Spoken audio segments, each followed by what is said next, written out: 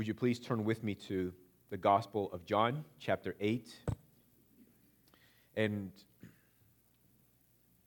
we'll be focusing on verses 31 to the end of the chapter, but we'll start in verse 48. So as you turn there, let me make some comments about the bulletin. So in the bulletin so you receive on your way in, you have the sermon notes. So it's my aim to produce this by Wednesday. It doesn't always work out that way. The latest Thursday, to which then I email them to Marissa, then she'll put it together, and then this is what you have on Sunday mornings. The reason I bring this up and the reason why we're picking it up in verse 48 is because this bulletin is not accurate. And that's totally my fault. There's nothing that Marissa did or anybody else did. This is what I gave. This is what I turned in. But as of this morning, this is totally different. So really, we're starting out with point number 3. So if you're following along in this note, we're actually, maybe it's better if you don't follow along with this. But actually starting in the God of truth, which is the last point, and then going back to point number 1, slaves to sin and liberated by truth, and then concluding with point number 2, which is the truth of your descent. So that sounds like a convoluted mess in my mind and my brain. It feels like a convoluted mess, but hopefully it doesn't come out that way this morning. So I just kind of felt led to change things not a little bit, but made things drastically different. So hopefully you can follow along and just we'll read the passage. We'll start at verse 48, read to the end of the chapter, and kind of work our way backwards. And we'll read the passage, pray, then we'll proceed with the sermon. And as we're praying, pray for me, because again, seems like a convoluted mess in my mind. Feel really distracted, but hopefully you'll be encouraged this morning through God's word. At the end of the day, this is insufficient. This is fallible. This is the work of man. But the word of God is what's infallible, and this is what is sufficient. And so hopefully you'll be encouraged by what the word says and not by what my notes say. So picking up in verse 48 of John chapter 8. It says, the Jews answered Jesus, "Are we not right in saying that you are a Samaritan and have a demon?" Jesus answered, "I do not have a demon, but I honor my Father, and you dishonor me. Yet I do not seek my own glory. There is one who seeks it, and he is the judge. Truly, truly, I say to you, if anyone keeps my word, he will never see death." The Jews said to him, "Now we know that you have a demon.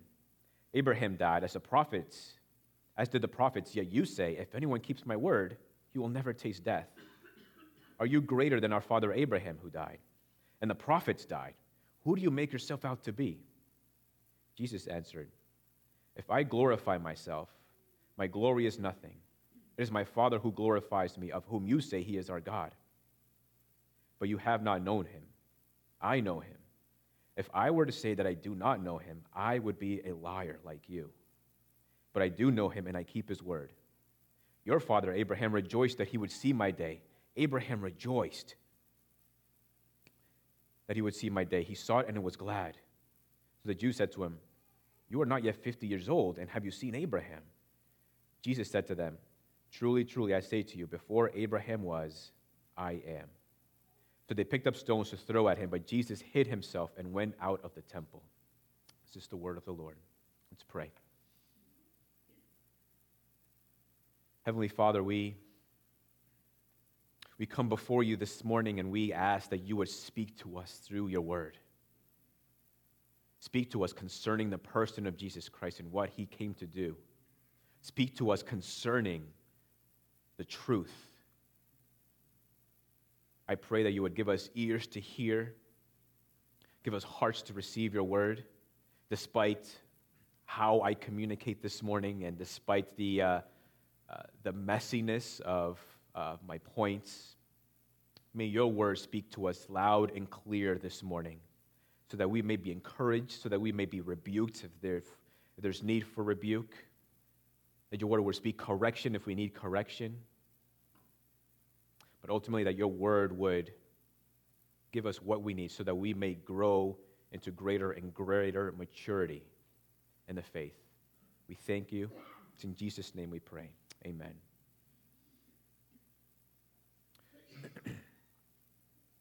So,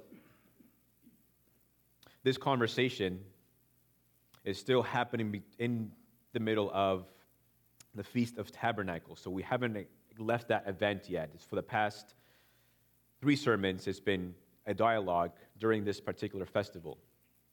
And so, last week we took a look at Jesus' words where he says, I am the light of the world. Whoever follows me will not walk in darkness, but will have the light of life.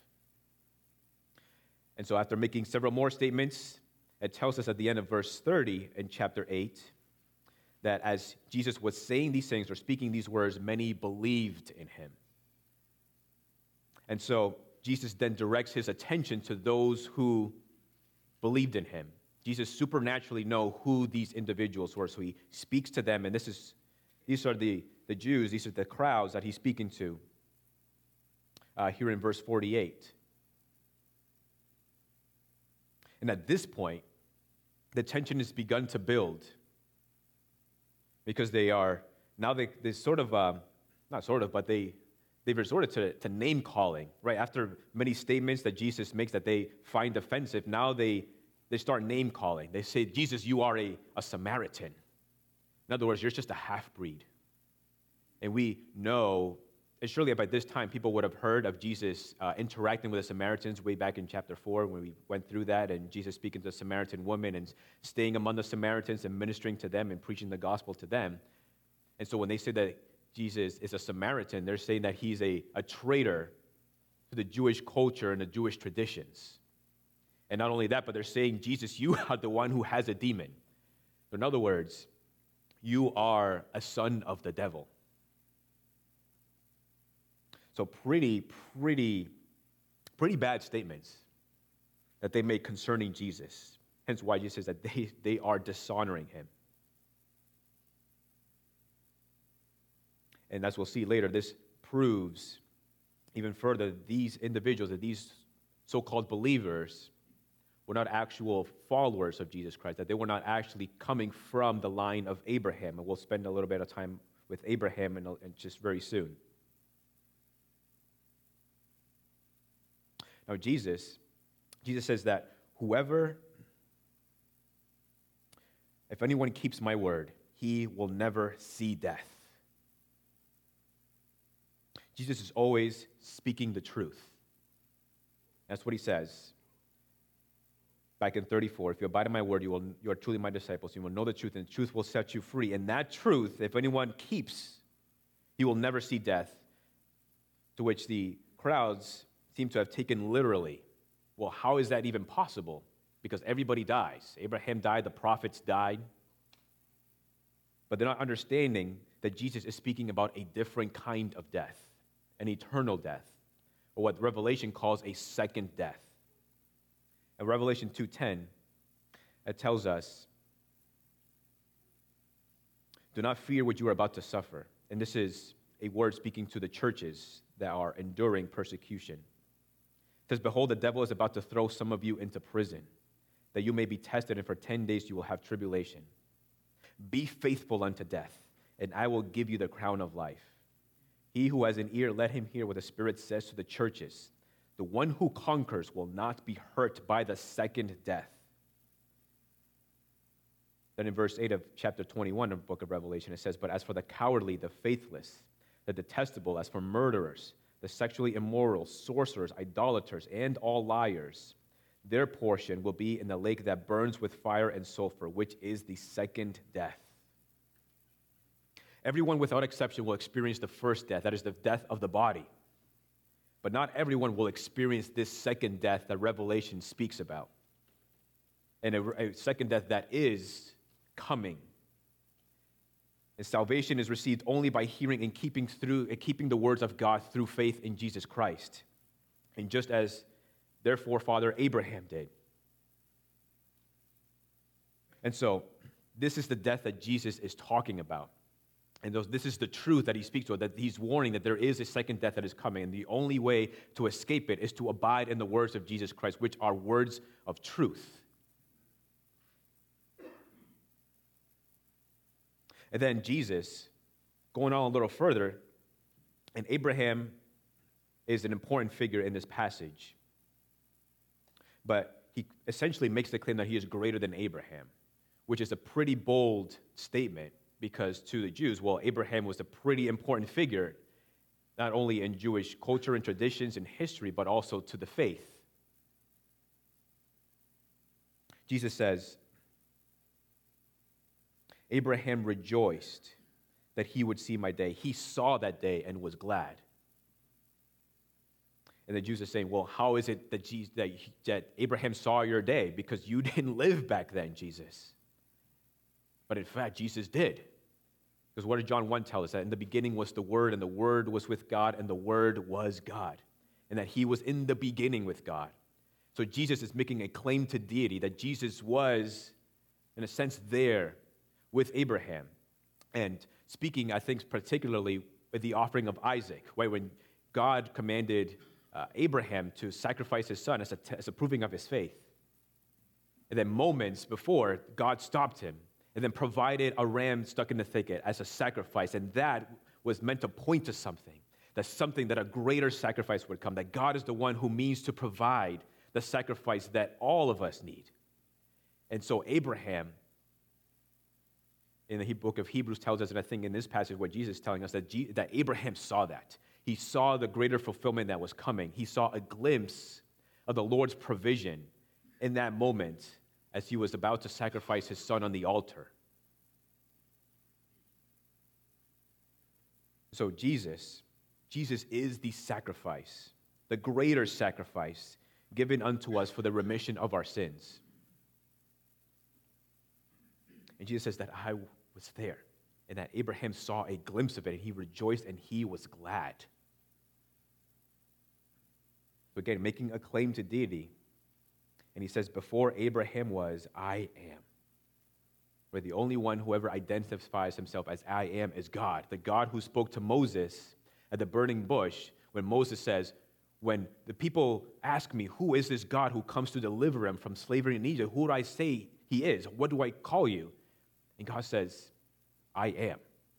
You tell them that I am has come to deliver his people from slavery in Egypt. So in the same way, Jesus says that I am has come to deliver God's people from bondage and slavery to sin and death. And the Jews, they understood this. They understood Jesus in that way, and hence why they took up stones to try to stone him to death. But Jesus' deity is what grounds the truth of his words. If Jesus is not God, then we have no reason to believe Jesus. But Jesus is always speaking the truth, and he performs many signs upon many signs, not just for the sake of healing people who need healing, but for the sake of getting people to understand that he is divine, that he is the Son of God, that he comes from God. That is why he says in the Gospels that if you don't believe my words, at least believe the works, so that you may know that I am he and that God sent me. But the fact that Jesus is God, right, that is what grounds the truth of his words. That is why his truth liberate us from sin and death. And so if we do not believe that Jesus is God, that we have no means of salvation, then his words don't matter all that much. And that is why, because Jesus is God, we must hang on every single word that proceeds out of the mouth of Jesus. We have to abide in his words. We have to trust in his words. We have to read his words. We have to study his words, because his words are a matter of life and death. And so we aim to preach the gospel to those who don't believe in Jesus and to those who have never heard of Jesus before, because Jesus' words matter a great deal, because he is the living God made flesh. And so then, working backwards, the truth of God is what liberates us from sin and death. It is his truth that liberates us. So again, Jesus, directing his attention to the Jews who supposedly believed in him, tells them, if you abide in my word, you are truly my disciples, and you will know the truth, and the truth will set you free. Truth that he speaks because he is God, and he speaks no other words than the words of God. Man is not saved by his works, nor is man saved by the works of someone else. Man is not even saved by the works of Jesus apart from faith. You have to believe in Jesus in order for the work of Jesus Christ to be applied to you. But those who believed in Jesus, and here in the passage, in this context, on account of his words, have been riding on the faith of their forefathers, specifically their forefather Abraham. And because Abraham was the father of the entire Jewish nation, and because he was the inheritor of great promises made to him by God, well then, the crowds considered themselves along the line of Abraham, that they considered themselves legitimate inheritors of God's blessing, that there is no way that they could ever not be inheritors of God's blessings. Even though they have been enslaved, they say that we have never been enslaved to anyone. How will you say that you will become free? But we know that they've been enslaved in Egypt for 400 years, and even after that, they've been subjected to other foreign nations, yet they still considered themselves as a people who are truly free because they are coming from the line of Abraham, because they've got these incredible promises that have been passed down from Abraham and to them, and that they are the ones who are going to inherit the incredible blessings and the rewards of God. So Abraham is an important figure, so it's important that we spend a little bit of time with Abraham. Now, one of the most important passages concerning Abraham is found in Romans chapter 4. In Romans chapter 4, verse 1, it tells us, "What then shall we say was gained by Abraham, our forefather, according to the flesh? For if Abraham was justified by his works, he has something to boast about, but not before God. For what does the scripture say? Abraham believed God, and it was counted to him as righteousness. Now to the one who works, his wages are not counted as a gift, but as his due. And to the one who does not work, but believes in him who justifies the ungodly, his faith is counted as righteousness." Then in verse 9 of Romans 4, "Is this blessing then only for the circumcised, or also for the uncircumcised? For we say that faith was counted to Abraham as righteousness. How then was it counted to him? Was it before or after he had been circumcised? It was not after, but before he was circumcised. He received the sign of circumcision as the seal of the righteousness that he had by faith while he was still uncircumcised. The purpose was to make him the father of all who believe without being circumcised, so that righteousness would be counted to them as well, and to make him the father of the circumcised, who are not merely circumcised, but who also walk in the footsteps of the faith that our father Abraham had before he was circumcised." Then in Romans 2:28, it tells us, "For no one is a Jew who is merely one outwardly, nor is circumcision outward and physical. But a Jew is one inwardly, and circumcision is a matter of the heart, by the Spirit, not by the letter. His praise is not from man, but from God." Right? Abraham was not saved by his works. But Abraham, and specifically circumcision, but Abraham was saved by his faith in the Lord, in the promises of God. In Romans 4, it tells us, "In hope, he believed against hope that he should become the father of many nations." Right? And he didn't live to see the fulfillment of those promises, but he believed that those promises would come to pass. And the fact that you are all here this morning, followers and believers of Jesus Christ, shows that the promises made to Abraham have been realized. And they continue to be realized, because he has indeed become the father of many nations through faith in Jesus Christ. So that a Jew is not merely one who is outwardly, but a Jew is one who is inward, that their heart has been circumcised through faith in Jesus Christ. So man is saved, man is delivered from his bondage to sin and slavery through believing in the words of Jesus Christ, believing in the words of God. Jesus says, "Whoever practices sin is a slave to sin." meaning that his life is characterized by sin, without remorse, without regrets, without repentance, without any regards towards God. Ephesians 2, verse 1, tells us, "And you were dead in the trespasses and sins in which you once walked, following the course of this world, following the prince of the power of the air, the spirit that is now at work in the sons of disobedience." And how is a slave to sin set free? Ephesians 2 also tells us that by grace you have been saved through faith. And Romans 10 tells us that faith comes from hearing, and hearing through the word of Christ. Right? We are not saved by our works. We're saved by the words of Jesus Christ. When we believe in his words, when we trust in his words, when we abide in his words. That is the truth that sets us free. That Jesus Christ came to earth as the Son of God, who was also fully man, died on the cross for the sins of his people, so that we who were once enslaved to sin, enslaved to the passions of our flesh, the ones who were once condemned criminals on our way to the eternal wrath of God, Jesus saved by paying the penalty for our sins. And so through our faith in Jesus Christ, we are justified. We're declared innocent. We're declared righteous because of Jesus Christ. Mark 3:27 describes Jesus as one who comes to bind the strong man. That once he has bound the strong man, then he plunders his goods. Jesus is that strong man who binds the devil. And it says, if anyone would want to be set free, then come and follow me to deliverance. Abide in my words, and you will be truly my disciples, and you will be set free.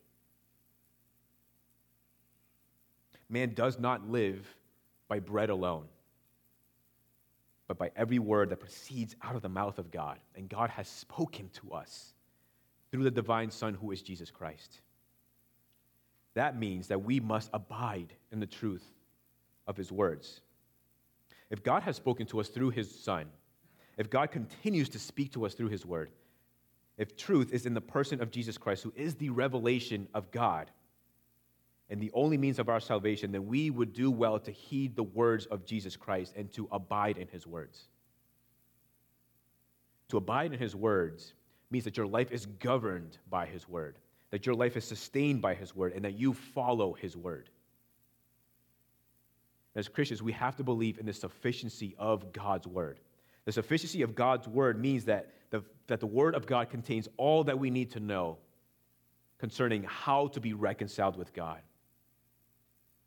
The sufficiency of the scriptures does not mean that the Bible tells us everything that there is that we need to know about everything, but it tells us everything that we need to know that is of eternal consequence and significance. It means that the Bible tells us everything that we need to know in order to live a life that is pleasing unto God.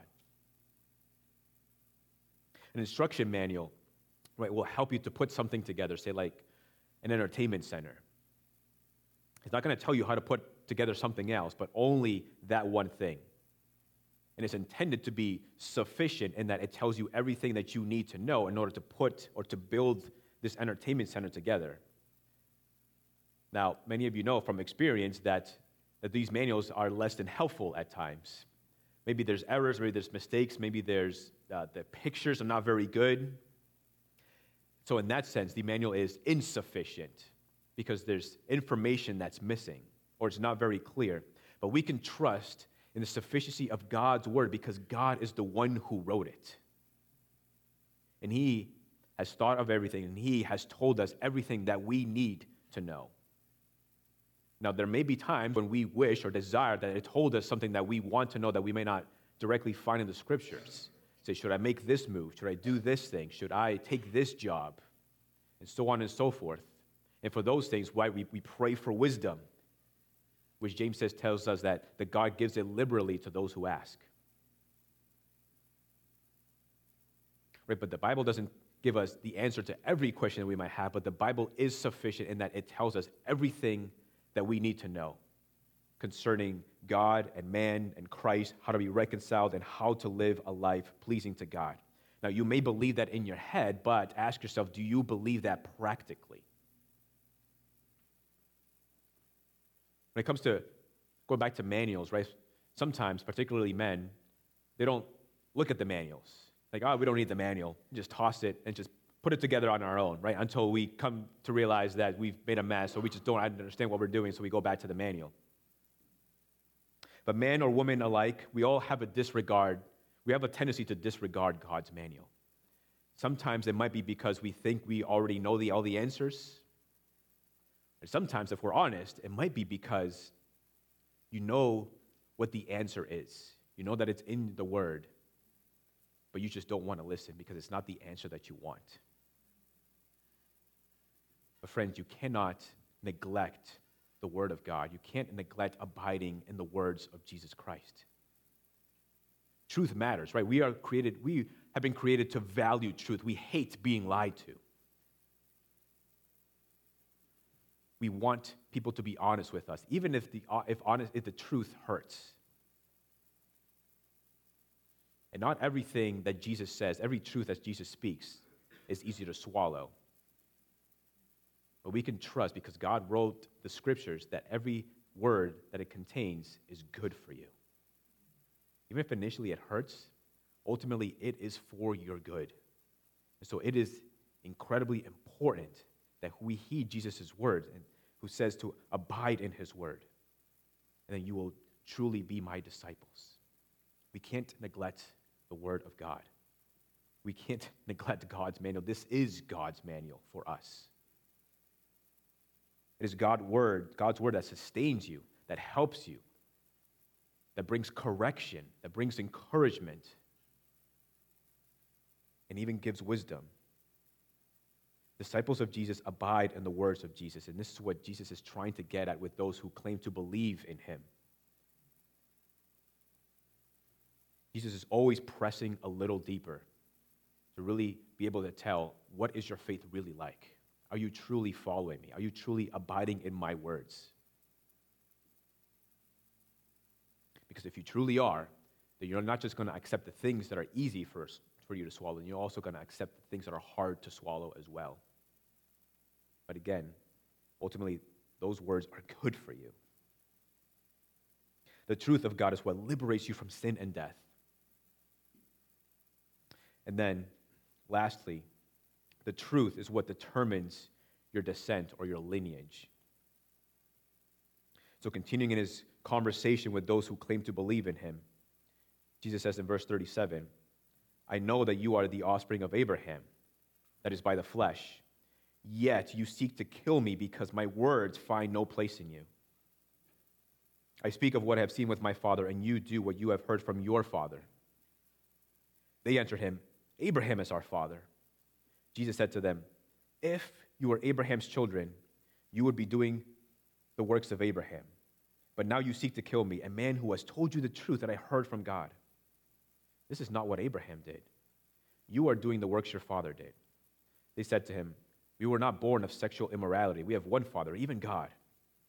Jesus said to them, if God were your Father, you would love me, for I came from God and I am here. I came not of my own accord, but he sent me. Why do you not understand what I say? It is because you cannot bear to hear my word. You are of your father the devil, and your will is to do your father's desires. He was a murderer from the beginning and does not stand in the truth, because there is no truth in him. When he lies, he speaks out of his own character, for he is a liar and the father of lies. But because I tell the truth, you do not believe me. Which one of you convicts me of sin? If I tell the truth, why do you not believe me? Whoever is of God hears the words of God. The reason why you do not hear them is that you are not of God.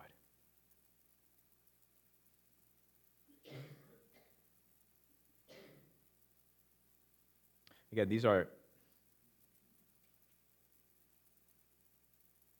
hard truths. Jesus tells them that you are of the devil. But it's words that they needed to hear before they can be saved. You need to know the bad news before you can understand and really grasp and really rejoice over the good news.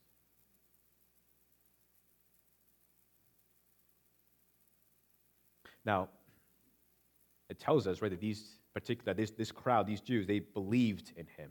It tells us in verse 31. Now, believing doesn't always translate to genuine converting faith.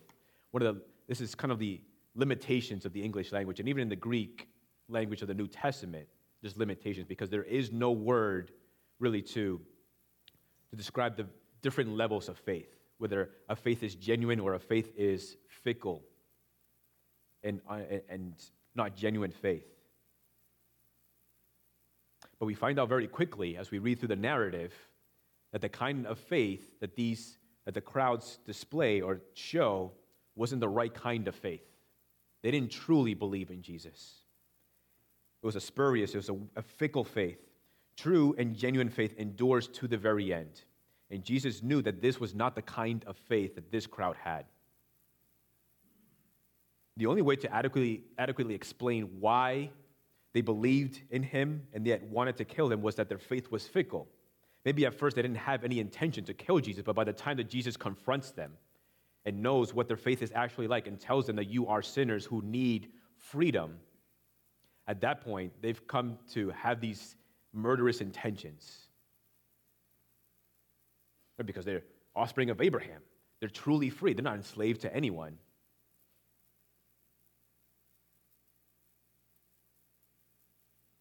But if Jesus makes clear, if Abraham was their father, then Jesus' words would have settled in their hearts. He says, my words find no place in you. That means that there's no room in their heart for the word of God to settle. They won't even allow any room for the word of God to settle in their hearts. They have their own way, they have their own perception, they have their own worldview, they have their own way of thinking about things. Not only that, but they would be doing the works of Abraham instead of intending to kill Jesus if Abraham was truly their father. Abraham believed in God. Abraham trusted in God. Abraham followed God, and he put his hope in God. Anyone who is a son or daughter of Abraham will likewise believe in God, trust in God, follow God, and put their hope in God. Anyone who does these works have Abraham as their father and Sarah as their mother. And Paul says it like this in Galatians 4:22. For it is written that Abraham had two sons, one by a slave woman and one by a free woman. But the son of the slave was born according to the flesh, while the son of the free woman was born through the promise. Now this may be interpreted allegorically. These women are two covenants. One is from Mount Sinai, bearing children for slavery. She is Hagar. Now Hagar is in Mount Sinai in Arabia. She corresponds to the present Jerusalem, for she is in slavery with her children. But the Jerusalem above is free, and she is our mother. Then in verse 28, now you, brothers, like Isaac, are children of promise. So, brothers, we are not children of the slave, but of the free woman. If you believe in, and if you trust in, if you follow, if you put your hope in God, then you are a child of freedom. You are a child of promise, an inheritor of the blessings of Abraham through God. And Jesus says that as the Son of God, who dwells in the house of God, that he has the authority to set the slaves free. And whom the Son sets free is free indeed. And not only that, but that son or daughter who has been set free is then allowed to live permanently in the house of God. That they will remain forever with Christ. And that freedom also makes you a sibling to Jesus. Romans 8:21 tells us, for those whom he foreknew, he also predestined to be conformed to the image of his Son, in order that he might be the firstborn among many brothers. By the fickle faith of the crowd, they claim to have God as their father. But then that would make them the siblings of Jesus. And if that was the case, then they would love Jesus as a sibling.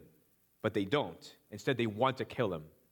Reminds me of the story of Joseph, right? Joseph was a beloved son of his family.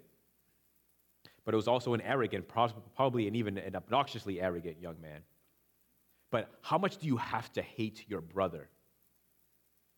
To strip him of his clothes, throw him in a ditch, and then sell him off to be a slave in Egypt. And that wasn't even their first intention. The first intention was actually to kill him until Reuben stepped in and came up with a different plan.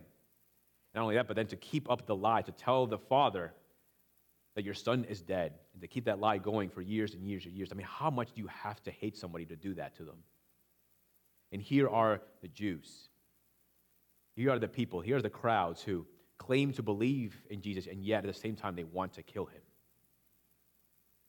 People who claim they have God as their father. And that's not a work of God. If you are truly an offspring of Abraham, if you are truly coming from God, then you would love the Son.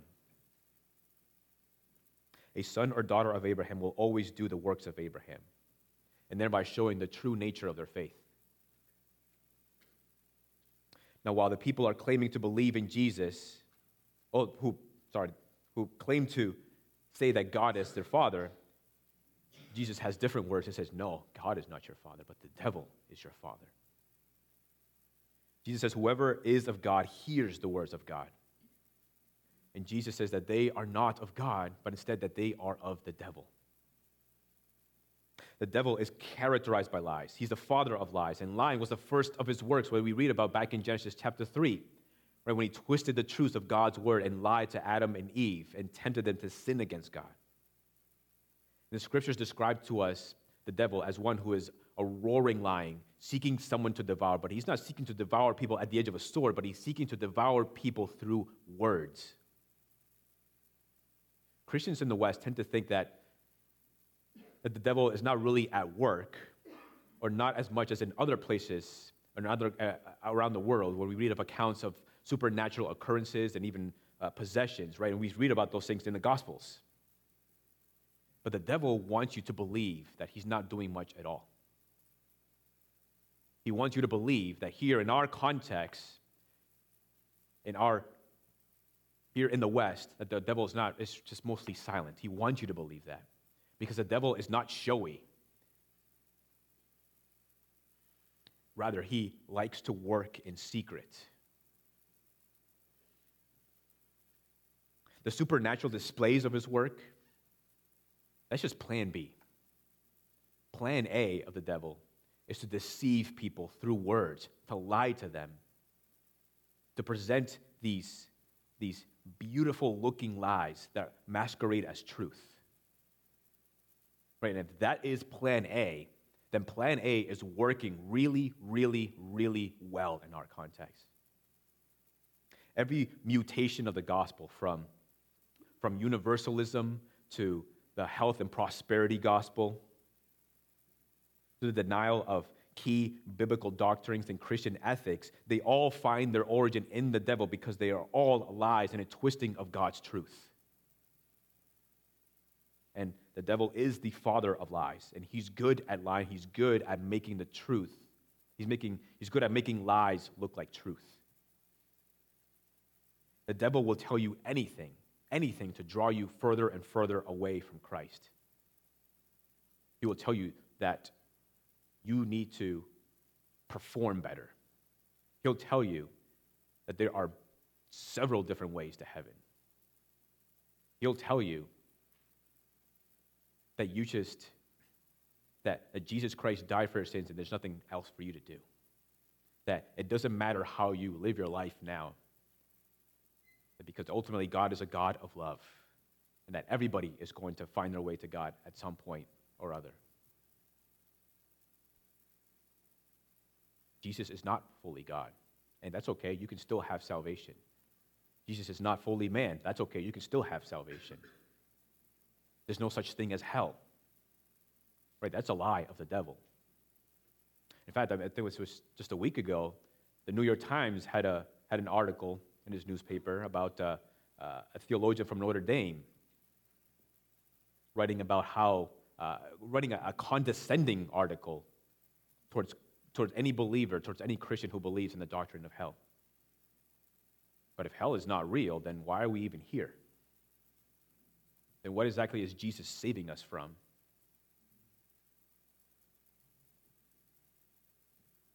These are all lies of the devil.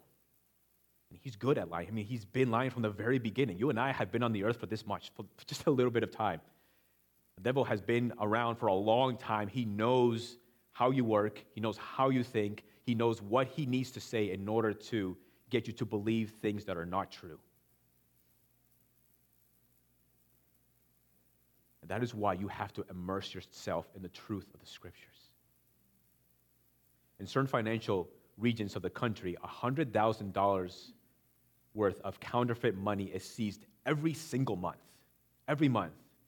And it's a job of the Secret Service to not only find counterfeit money, but also to stop it from circulating around the country. Now, embedded in each bill are certain security features that are almost impossible to replicate. So, for example, there are watermark images imprinted in some of the bills that are actually imprinted in the fibers of the bill. Another security feature is that there are certain images on some of the bills that's